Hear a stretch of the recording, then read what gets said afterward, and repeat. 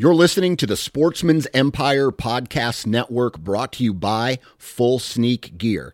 Check out their entire lineup at fullsneakgear.com. Also be sure to check out our entire stable of podcasts at sportsmansempire.com. Transform the way you hunt with the all-new Base cellular trail camera connected by the Moultrie mobile app. Moultrie Mobile's industry-best app gives you complete control over your camera settings, up-to-the-minute updates from the field, and other interactive scouting tools on your smartphone or computer. Features like weather forecast, advanced species recognition, interactive maps, and a whole lot more. For more information and to make your purchase, visit www.moultriemobile.com. HuntStand is the most popular and functional mobile hunting app on the market. With a variety of base maps to choose from, satellite imagery that is updated every month, the ability to check the weather, know property information, and even catalog your trail cam pics, HuntStand even gives you the ability to import pins and location markers from other mobile apps. Visit huntstand.com or download wherever you download your apps. Enter discount code SN20 at checkout for 20% off. New from Moultrie Mobile, the Feed Hub offers first-of-its-kind cellular connection and control for nearly any spin cast feeder on the market. When used with the Moultrie Mobile app, you can monitor feed and battery levels, run feeders on demand, receive alerts when feeders are clogged, and remotely adjust feeding times. The Feed Hub is ideal for anyone who maintains feeders. Remove the guesswork and save time by planning feeder maintenance before you drive to your hunting property. For more information, visit moultriemobile.com. Look, Bumble knows you're exhausted by dating. All the must not take yourself too seriously and 6'1" since that matters. And what do I even say other than hey? Well, that's why they're introducing an all-new Bumble with exciting features to make compatibility easier, starting the chat better, and dating safer. They've changed, so you don't have to. Download the new Bumble now. All right, guys, welcome to today's show. And joining me on the show today is one of my best hunting buddies out there. His name is Sean Lashinsky. This is the guy who is responsible for getting me into all sorts of Western game out there in the Front Range of Colorado and even in the mountains, like chasing after moose and mountain goat and elk and mule deer and, turkey and ducks and geese and trout, you name it. Like, he has played a huge role in my Western outdoor experiences. And so I'm super pumped to be chatting with him and recapping a couple different hunts. So this is actually going to be a two-part series. We're going to splice this or split it to where the first part talks all about our moose hunt or his moose hunt, where I got to accompany him. And then the second part is going to be talking about a mountain goat hunt. And there's going to be a lot more of these to come because he has so much knowledge, so much information when it comes to Western big game hunting. We could do 50 episodes of just he and I talking about tips, tricks, strategy, gear, rifles, ammo, optics, you name it. And so I'm pumped about this one. I hope you guys are too. Get ready because this is a fun hunt that we discuss right now. You're listening to The Western Rookie, a hunting podcast full of tips, tricks, and strategies from seasoned Western hunters. There are plenty of opportunities out there. We just need to learn how to take on the challenges. Hunting is completely different up there. I've harvested 26 big game animals. You can fool their eyes, but you can't fool their nose. 300 yards back to the road turned into 3 miles back the other way. It's always cool seeing new hunters go and harvest an animal. I don't know what to expect. If there's anybody I want in the woods with me, it'll be you. All right, guys, welcome to today's show. And I'm super excited about this episode because I'm talking with the guy that totally got me into Western big game hunting. Sean Lashinsky, what is going on, dude? Not much, but doing good. Dude, so we used to hunt together all the time, kind of year round. Anytime there was a season, we'd be out hunting together. And then I went and moved back to Missouri. And you're still out there though, and you've been drawing big game tags like it seems like you can't miss. No, I'd be putting in for the lottery for sure. Yeah, I'm the luckiest guy I know when it comes to drawing a tag out here. Yeah, I mean you've drawn moose, mountain goat, And those are 2 out of the 3 that are like, some people never draw any of them. And you've drawn 2 out of the 3 in the past, 3 years? Since 2018. So 4 years. Jeez, man. How long? Yeah, the only one I haven't drawn is the bighorn, and I have I don't have a good unit picked out to do it. So I've been applying for points, but I haven't been specifically trying to draw that tag yet. Yeah. Not until I can find the right unit, and a unit with good rams in it and good draw odds. We're going to talk about a ton of stuff in this episode, including units, draw odds, how to find where you want to hunt, especially for something like that. I mean, there's not a ton of people that you just run into and it's like, hey man, where are the good moose at in Colorado? You know, like there's not a ton of people with loads of experience. And so we're going to talk about a bunch of different things, how to go about finding where the moose are, scouting, what time of year is best to go and do that, the rounds you use, the strategy behind it, and then I think we're going to dive into mountain goat as well. So are you up for that? Yeah, for sure. So why don't we start by doing this? When you first decided, hey, I'm going to put in for moose, or I'm going to actually try to draw my moose tag this year, how long did you think it was actually going to be before you drew it? Oh, it's one of those that you never think you're going to draw. I just kept putting in, and as I was younger, I put in for a lot of years for just a preference point. In Colorado, you can just apply and pay your application fee and get a point for the year. And when I was apprenticing for being a pipe fitter and stuff, I wouldn't have been able to take time off work and miss school and everything to hunt it anyways. So I simply just kept applying and building points.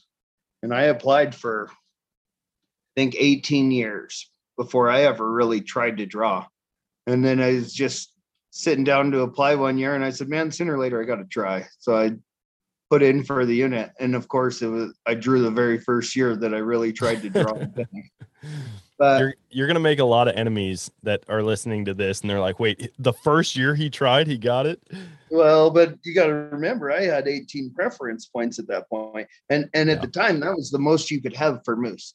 Because it just so happened when I was 15 or 16, and my dad and older brother kind of got me started applying and teaching me the ropes on it, was the very first year that the elk or moose points actually started to you could actually accrue points and build up points. So the very first year I applied was the first year that they counted towards something in the long run.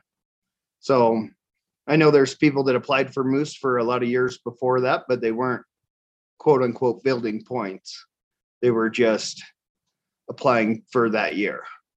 So nobody could have more points than I did at the time.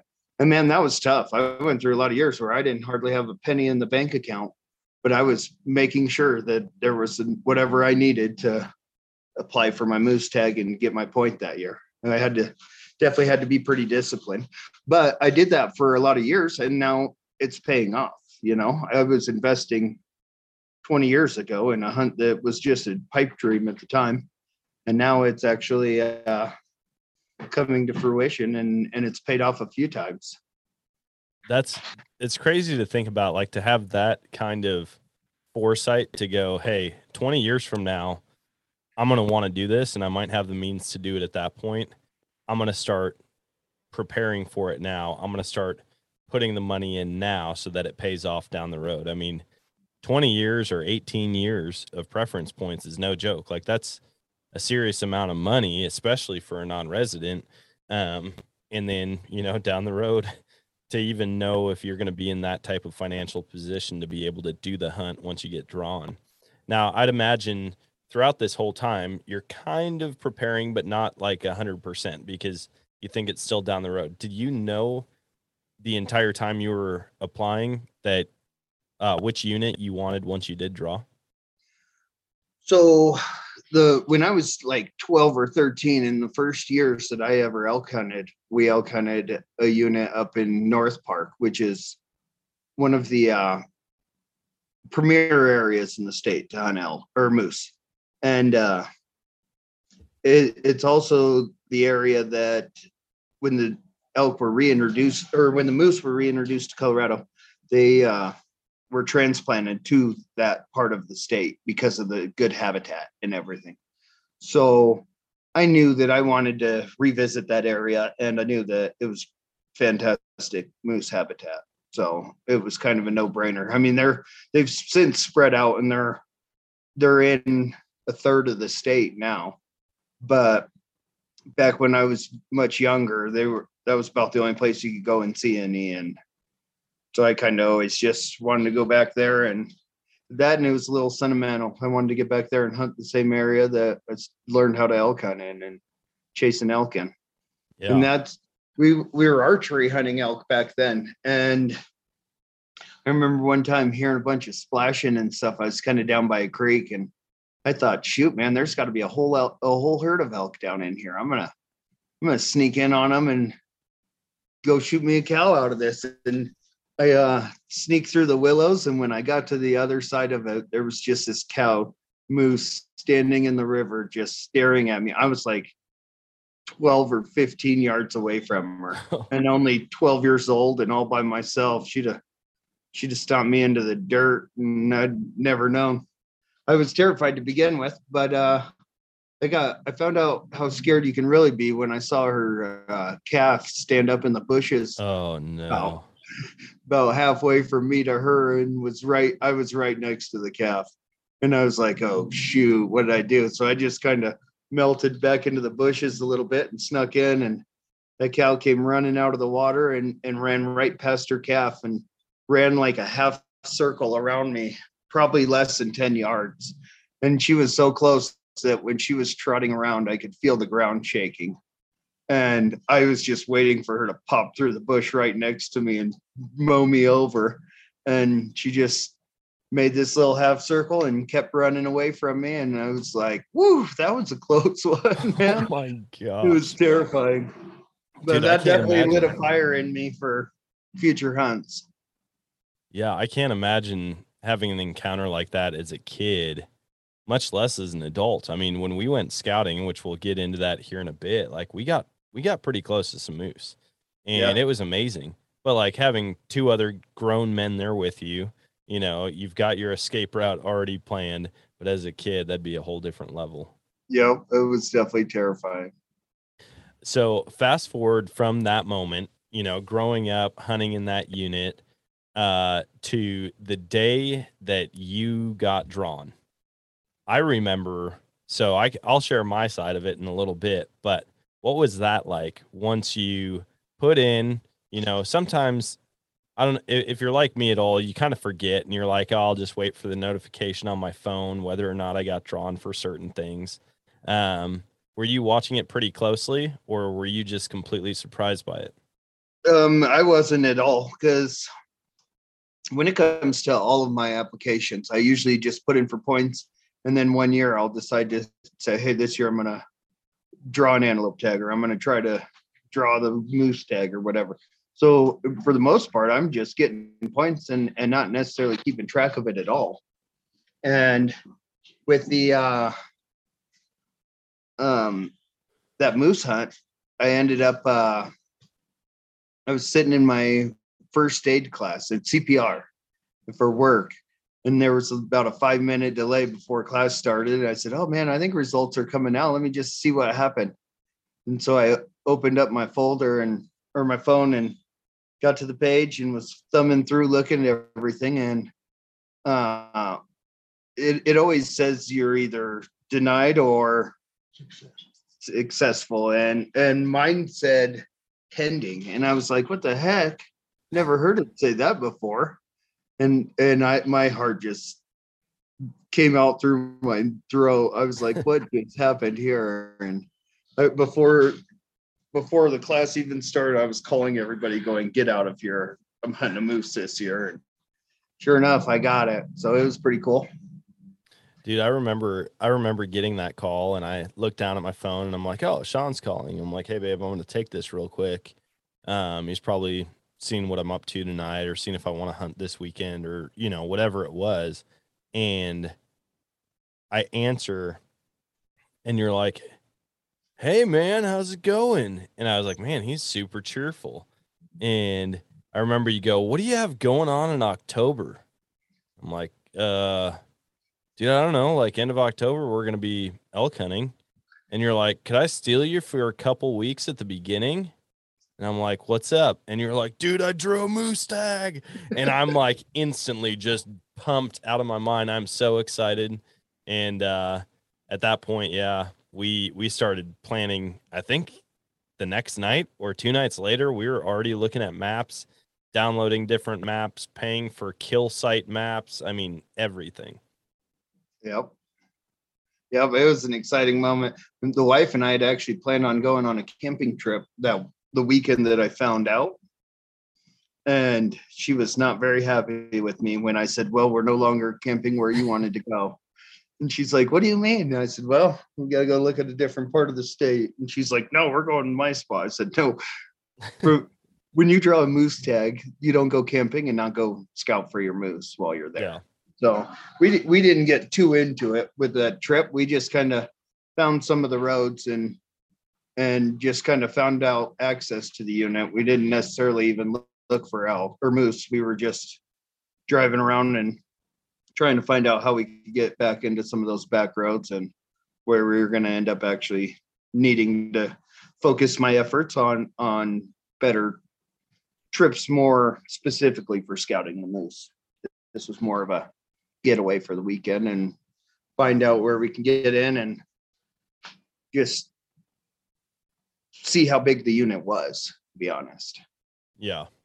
Yeah. And I mean, once you start to figure some of that out, figuring out access, like there's a big difference between chasing after moose and chasing after elk. Like when you're out elk hunting, you might see 100 different people all chasing elk in the same area as you. With moose, it's not that way. You know, anybody you see out there at that time, there's a good chance they're going to be chasing after moose, but there's going to be like 4 or 5 of them versus 100, you know? Yeah. I think there was only 3 bull tags awarded for the unit the year that I got mine. Yeah. We started looking at numbers right away, and like you kind of had it dialed in. You had a game plan. You knew where you wanted to go. We started looking at the unit on Onyx, kind of breaking it apart. Actually, on Onyx, I think there were a couple times where you were like, dude, check this out. You can actually see a moose in the water on the satellite view. And you'd look at different ponds and stuff, or you'd see their shadow on the ground. I was like, man, that's pretty sweet that you can actually see the moose from the satellite camera. Yep. Yeah, it makes it easy though in that habitat, the bunch of willow thickets and stuff, and you can just kind of look in the creeks. But yeah, I definitely had 2 of them that I found on Onyx or Google Earth that, to the best of my knowledge, were definitely moose splashing around in the water while the photo was taken. Yeah. What did it look like as soon as you got drawn as far as changing out gear? Did you basically have everything you needed already, or were there upgrades, improvements that you needed to make to optics or rifles or cartridges or any of that? I bought a 375 H&H that I intended to go to Africa with. And as soon as I drew the moose tag, I said, man, I know which gun I've got to shoot it with. Simply because it was the only animal I could really use that gun on. So I was like, I've got to go ahead and use that gun and make it my big game gun, or, my really big game gun. As far as the rest of my gear, I think the only thing I really bought was a new pair of binoculars. And I just wanted something that was a little higher quality than what I already had. And just to really pick them apart and make sure, because when you get a once in a lifetime tag like that, you've got to make sure you shoot the animal that you're going to be happy with. I don't think you just want to run out there and shoot the first one you see. Well, That's what I say, but that's exactly what I did. Dude, the whole time we went out scouting for months and months leading up to the hunt, I remember you multiple times saying, dude, I'm not shooting one on opening day, not shooting one on opening day. And we'll get to how opening day unfolded here in just a second. But first, we went up, me, you, and Tony. We went up there in July. It was actually over my birthday. And we said, hey, we're going to go and start looking. Like, they're in velvet now. You know, you're not going to see their full potential, but we'll get a good idea if we can find some moose. And so we went up there for the weekend and just drove around on side-by-sides, four-wheelers, and looked for moose. Yeah. The real goal there wasn't to necessarily find a good bull or anything along those lines, but just to find that habitat and what part of the unit that they were using, and just have a good idea where we wanted to go and start looking for them come opening day. Again, I knew that unit well enough to know pretty well where I wanted to be, but there's a big series of big draws there. And every one of those draws holds a lot of moose. And we put a lot of miles on scouting, and we'd only seen 3 or 4 of them, I think, until the last morning. And we took one of the other draws and saw 17 moose in that one day going up that one draw. So that's when I figured I knew exactly where I was going to be on opening day. But it was, like I said, I don't like to move on these animals in the dark. And especially with that moose hunt, I knew I was driving past lots of great habitat to go to that draw. So I said, man, we're not leaving until the sun's up, and I can make sure there's not one standing in a meadow right here. Yeah. You got me onto that idea, and I thought you were crazy. Like, I remember the first elk camp, I was going to bed early. I was like, hey, what time were we getting up? Like 3 a.m., get up, get in the side-by-side by 4:30, be on the trail. And you're like, no, man, we don't move in the dark. And I was like, what are you talking about? I'm like, I came to the wrong camp. Like, this guy has no idea what he's doing. And it's because I'm so used to deer hunting. And yeah, it turns out you're right, man. If you can only start moving when there's visibility, like, you're actually going to see stuff while you're driving in, or you may. Whereas if you do it at night, there's no chance you're going to see anything. Yeah, we drive in, like elk hunting. We get to half mile or so from where we're really trying to start hunting. And we used to hike in the dark, and we would just see tracks all over, and we'd be like, man, they were here last night. And then it started eating me up. And I said, man, they were probably here 15 minutes ago. They smelled us coming down the ridge. So it's something that I've kind of adopted, where I try not to move too much in the dark, because, even whitetail hunters are most famous for it. They're all in their stand before sunup. And I wonder how many times they blew that buck out of there that they've been chasing all winter long, just because moving in the dark, they would never even know that he was there. And how many people say that they have trail cam pics of this same buck for 3 months, and then they never see him a single time during the season? And I think a lot of time is because they walk in the dark and he's leaving and not coming back. That's not typical for him to catch you in there. Yeah. Especially before sunup. So I think that there's probably a lot of people that ruin a good hunt by getting in there early. Like turkey hunting's about the only time where I see it to make sense. And that's because they're up in the tree and they don't use their nose like an elk or a deer or a moose does. So I just prefer not to move on anything until, like I said, if I got a 30-minute ATV ride, I'm going to leave 30 minutes before it's going to be light, and I'll get there right at first light.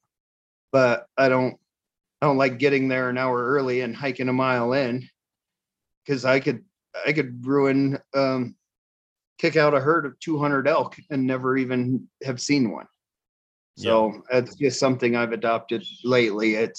We used to hunt the other way, but in the last probably 5 or 6 years is when I started doing that. And the first year that we did it, we walked into a herd of 150 elk, and my daughter killed her first bull at 8:00 in the morning. But if we went in the dark and got to where we were wanting to go, we would have walked right through the middle of that herd, and we would have never seen a single elk. Yeah. We'd have just heard them all thunder out of there, and they'd have been a mile away by the time the sun came up, and they would have already known we were there. Yeah, So that definitely took some getting used to. And now, I mean, like, I don't even think about it. Not to mention the other perk is that you get to sleep in a little bit, not having to get up several hours before sunrise. Yeah. The one thing that really surprised me, though, with moose, though, was how, like, they're not very skittish. I mean, when we went scouting, we didn't see a ton of moose running off. You know, like, they're so big, and in that area especially, they don't really have any natural predators, or at least didn't until now the wolf reintroduction started. But like, they just didn't seem to care that we were there at all. Yeah, they're in Colorado. They don't have a natural predator. Like you said, now that the wolves are here, that will be a factor. But before that, by the time the calf was about a year old, they were too big and too strong for any of the bears or mountain lions around here to really mess with them. So they really aren't afraid of anything. We definitely saw that scouting. I mean, we had moose multiple times at 20 or 30 yards, and they wouldn't even run away and do nothing. So if they do leave, they just casually meander off. It's not like elk or a whitetail that just bounding away the moment you see it or it sees you. Yeah. They just kind of stand there and stare at you for 30 minutes and then flick their tail once and slowly start walking away and just walk out of your life forever. Well, me, you, and Tony, we stood there, and there were 3 cows right in front of us. I mean, they weren't far at all. We were like taking selfies with them in the background, just hanging out, watching them for, gosh, it had to be 40 plus minutes. And then they slowly started moving off. And I remember you did a moose call, and I feel like that was the first time I had ever heard it. And it couldn't have been 5 minutes after you did that. All of a sudden, those 2 bulls stepped out into the meadow 300 yards away. And it was like, oh, man, like, that one's a good one. Yeah. We will definitely be keeping an eye on him. Yeah, he was big for as early as it was in the year. I mean, they say a moose can grow an inch. Their antlers can grow an inch in length a day in prime growing season. And he still had 3 months of growing and was already pretty nice. I mean, I bet you he was I'd ever seen. I bet you he was 30 inches wide when we saw him. Yeah. And that was in July. Yep. Yeah. And when I killed mine in October, he still had velvet on. He was still in the process of shedding. So it was, he had a lot of growing yet to do. Yeah. Another strategy that I feel like was pretty cool, and actually another one that was really clever, which I don't know if you want to share that one or not, but one of the things you did was post on a Facebook group, and it was like, hey, drew a moose tag, super excited.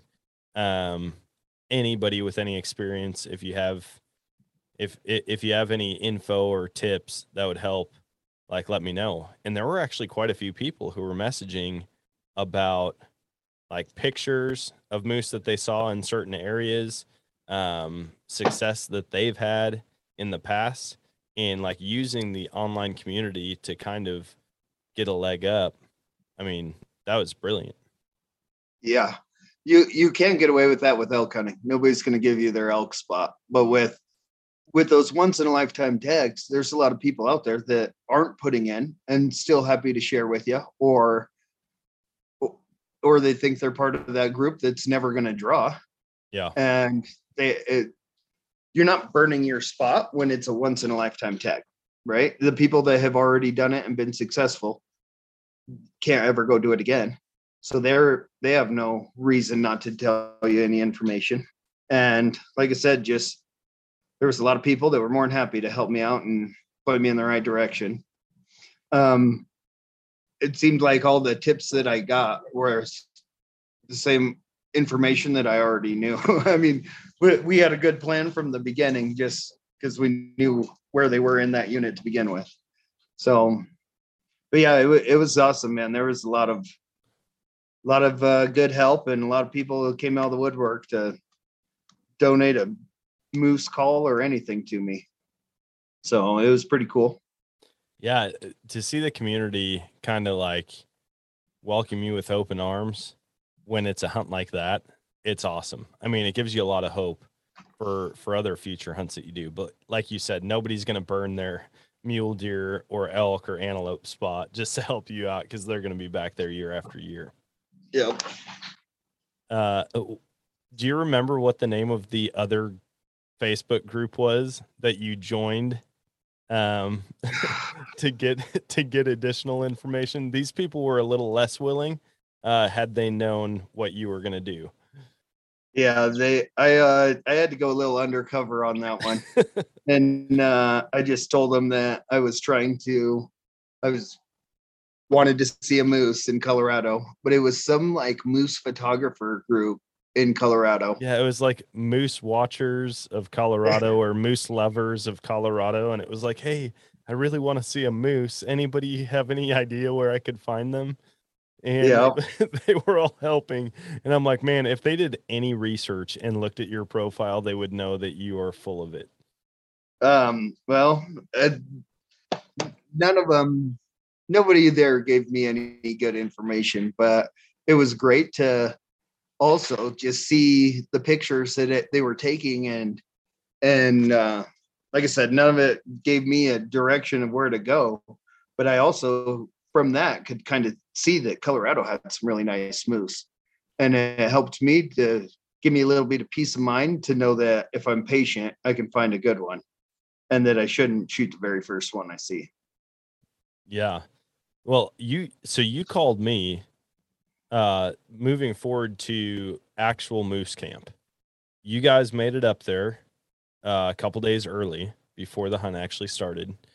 I was planning on being there early. I think a bunch of us had taken like the full 2 weeks off that you had to hunt, but I had to go pick up my buddy at the airport who was also going to come and help out. But you guys were up there a couple days early.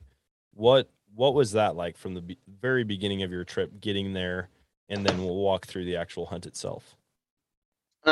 We pulled in and set up camp in the dark, and we didn't get the camp that we wanted. Somebody was already doing a little dispersed camping in the campsite that we really wanted, but it was still working out, and we were only 100 or 200 yards further up the road than where we wanted to be.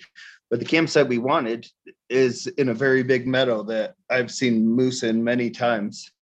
So I thought it'd be great to be hanging out at lunch and drinking oat soda and look out the back of the camper and see a giant elk or moose walking through that meadow.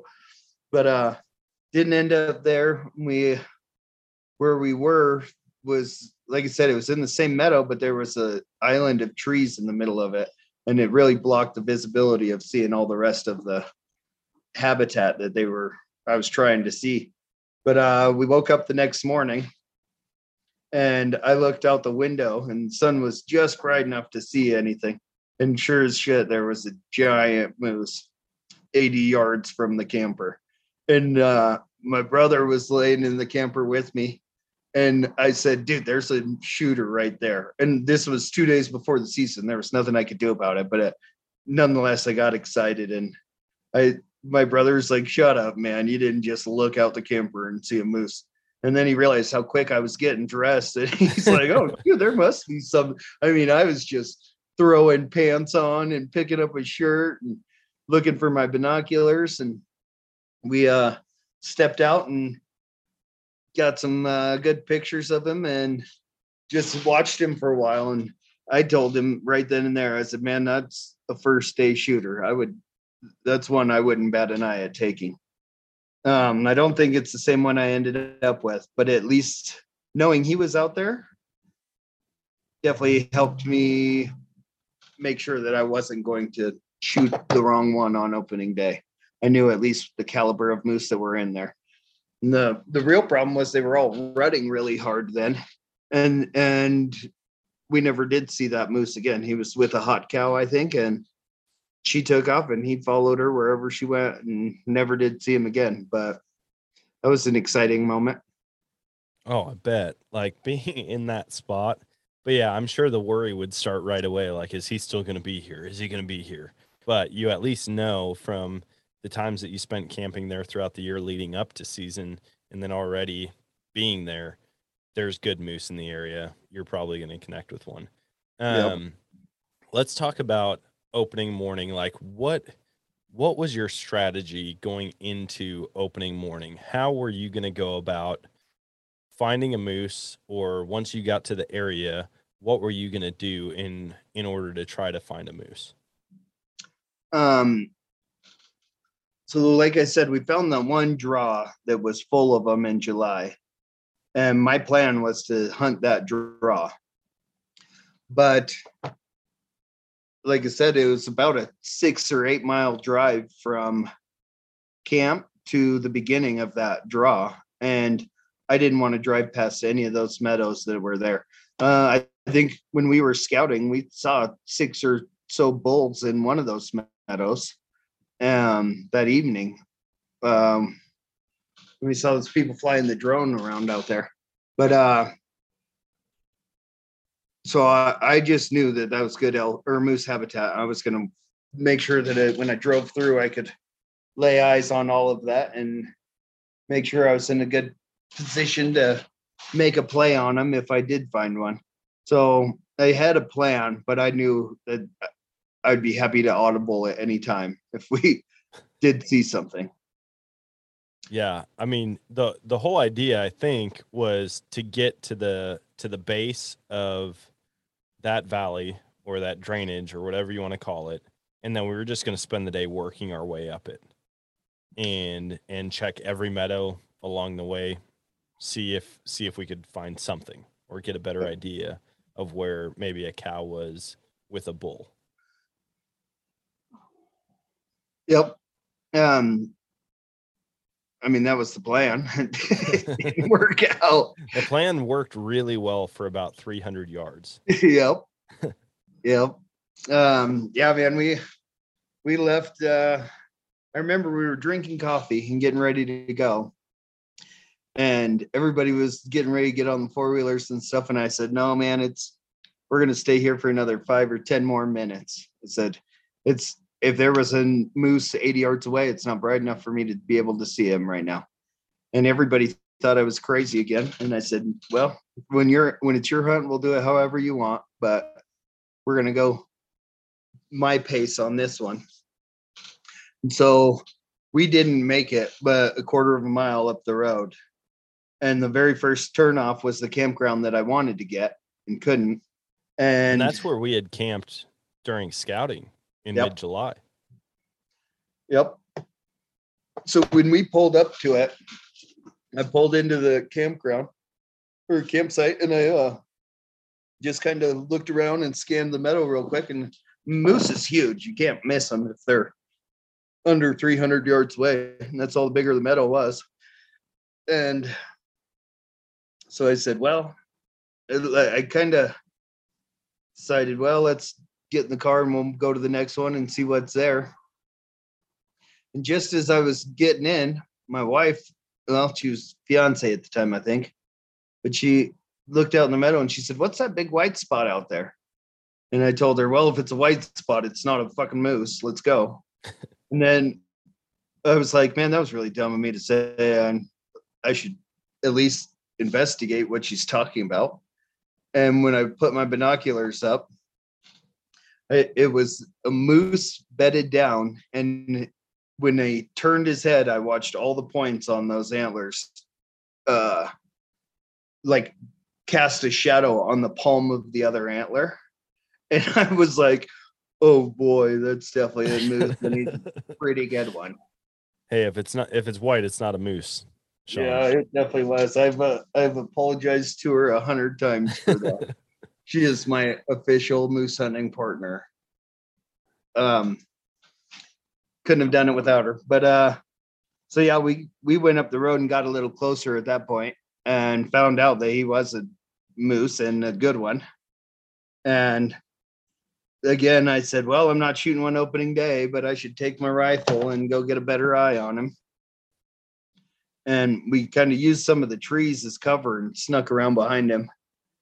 And at this point, I don't think it was still sun up. I think it was still 15 minutes before actual sunrise. Well, we were in the legal shooting light. I think we pulled up to you 10 minutes after legal shooting light. And like, I don't remember why we were waiting back a little bit. I think my 4-wheeler was warming up, like it kept dying on me or something like that. And so we were just trying to let it warm up a little bit more. And you're like, hey, we're going to go ahead. We'll see you guys at the mouth of the drainage.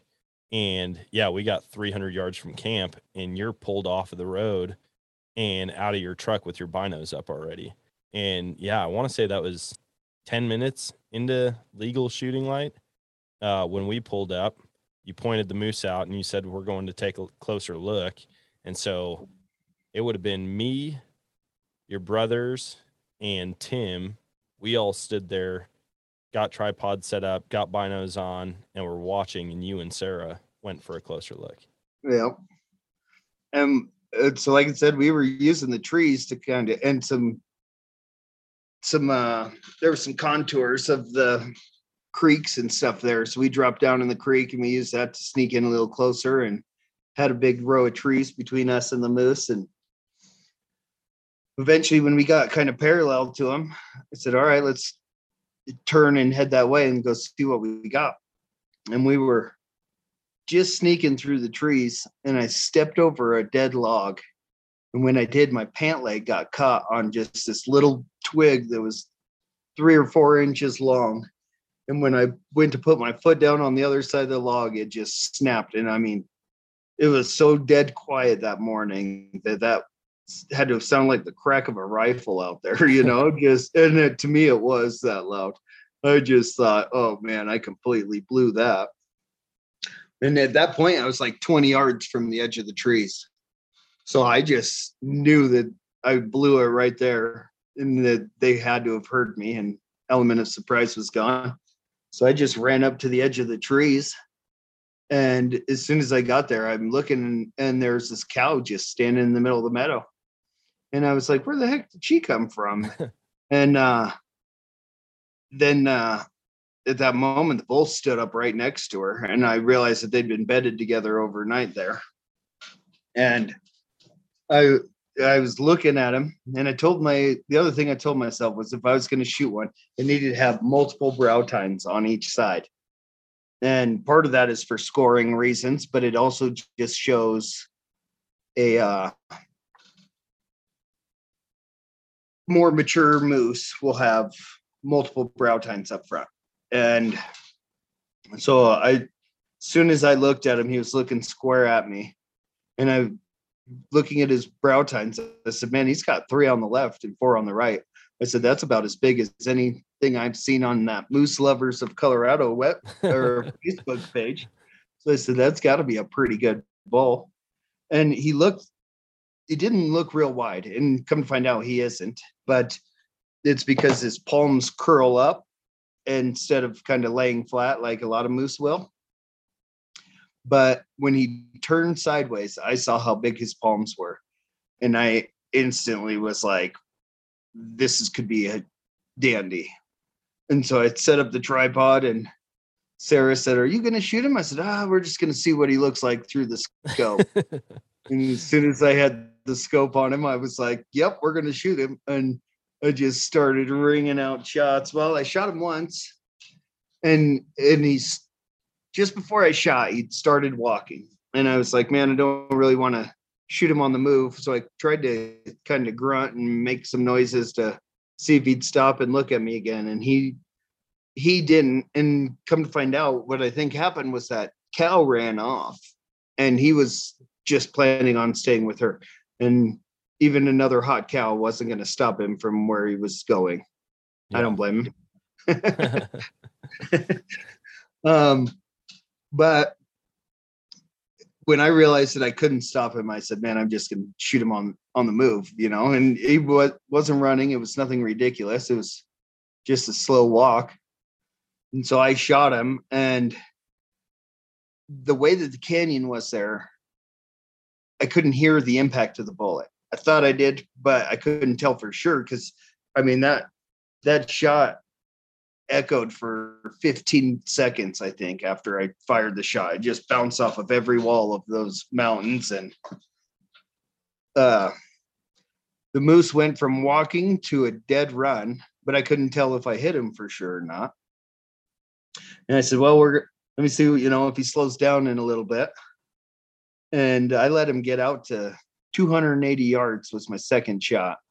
And before I fired the second shot, I was like, well, I looked in front of him. I said, man, he's about to get out of that meadow and into those trees. And I said, I don't want to find out that I did hit him and track him all day doing this.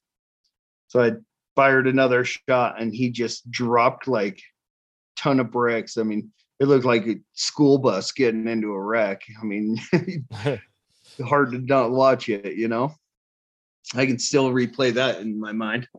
But yeah, he piled up right there, and when all was said and done, we were 360 yards from the truck from where he laid. And it made for a great pack out. Well, hold on. You're missing my favorite part of the entire hunt. And that is you walking up to the moose. So I'm going to backtrack for a second and share from our point of view. We watched you and Sarah walk, and you guys disappeared, like you said, down in that little creek bottom. And then we saw you pop up again in the trees.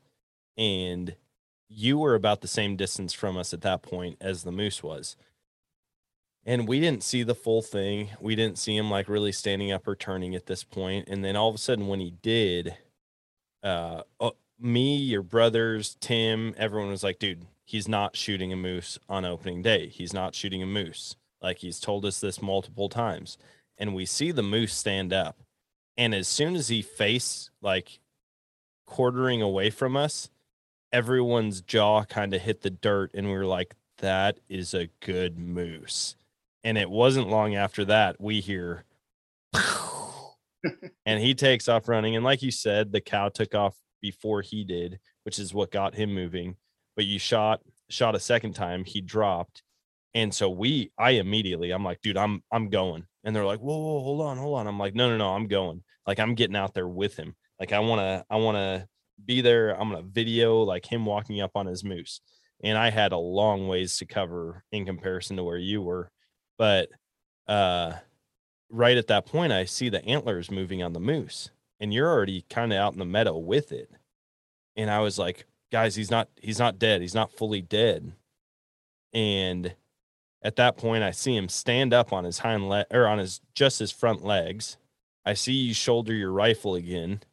I hear the shot, and he flips his head back to where his antlers were just kind of pointed. It was like I was looking downward at them, even though we were on the same level. And he flips his head back and lets out that last breath of air, or that last like cloud of breath. And dude, I swear that could have filled a 500 square foot room. I mean, like, it was just beautiful, sun shining through it, or like the sun shining the mountaintops in the background. And then he just tipped over, and I was like, oh my gosh. And I honestly don't remember from that moment until I was up to you. Like, I spaced the entire thing, but I bet you I booked it out there pretty fast. Yeah. I remember by the time I got there, you were there with me. Oh, dude, it was just such a cool thing, like, to see a lot of it come together, to get the call the first day. And then I can't even imagine being the one like making it all happen, you know, the guy with the tag. And got up there and you just turned around, your eyes were full of tears, and I'm just like, this is his moment. I'm just going to sit back and watch.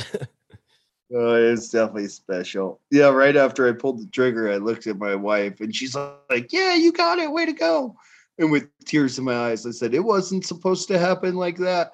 It was at that moment that I realized that the hunt that I dreamed of my entire life only lasted 15 minutes. Yep.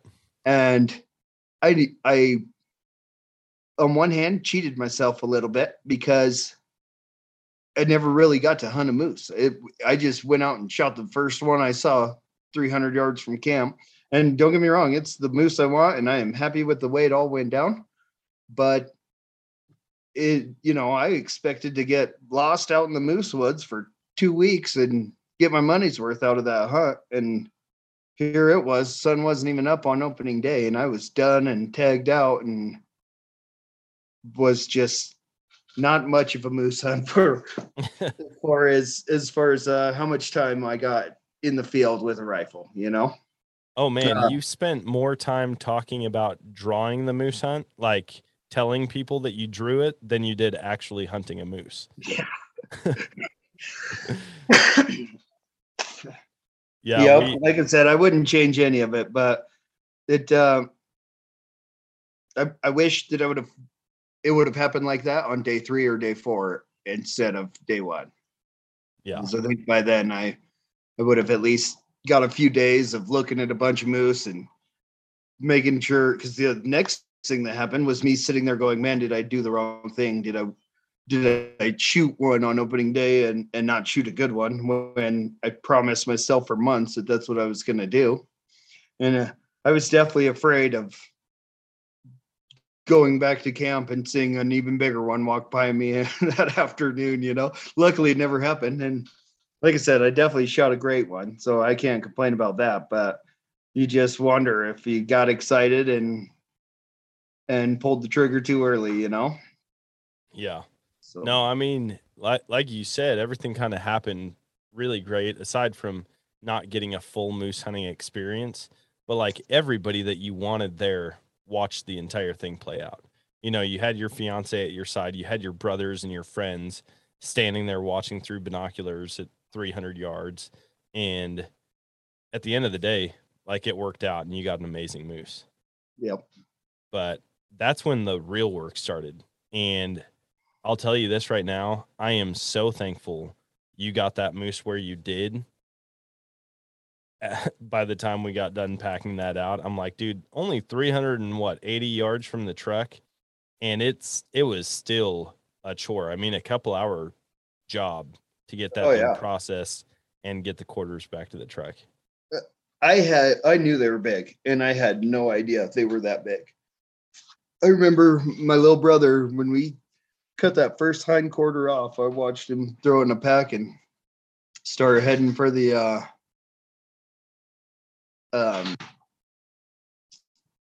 truck, and just seeing that much weight on his back, I was like, that thing is enormous. I just couldn't believe how big that hind quarter was. I think they probably weighed 100 pounds apiece. Oh, they had to. I mean, they were beefy.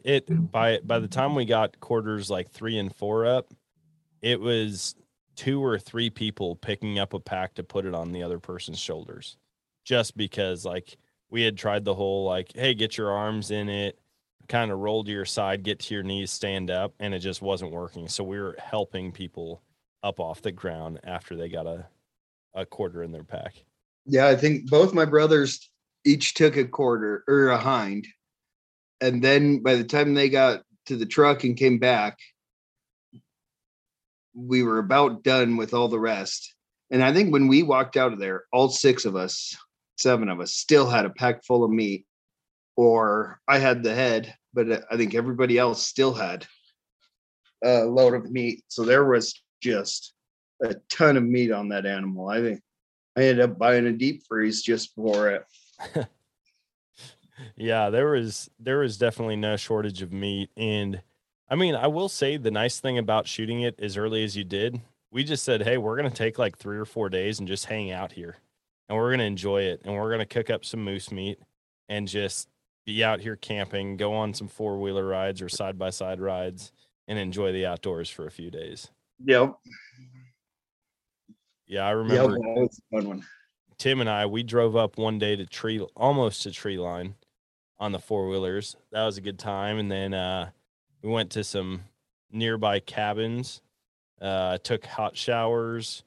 That first day though, we grilled up the heart and the tongue. Dude, I cannot wait to draw a moose tag or to get one, because I'm going to be looking forward to those cuts of meat for sure. It was fantastic. That's the nice thing about that hunt, is just it's not near as hard as an elk hunt to me. Oh yeah. I mean, when we elk hunt, it's in much rougher terrain, bigger mountains. Yeah, I mean, if I would have shot that moose where he stood when I first saw him, I don't think we'd have had to pack him 150 yards to the road. Oh yeah. So there's a big difference in that and the way we hunt elk, and backpacking in for 3 days and carrying your food and water and all your meat and everything on your back. It's a lot tougher that way. So it was good it was a nice, relaxing adventure before it was over, but it was nowhere near as difficult as the mountain goat hunt. That's for sure. Oh man.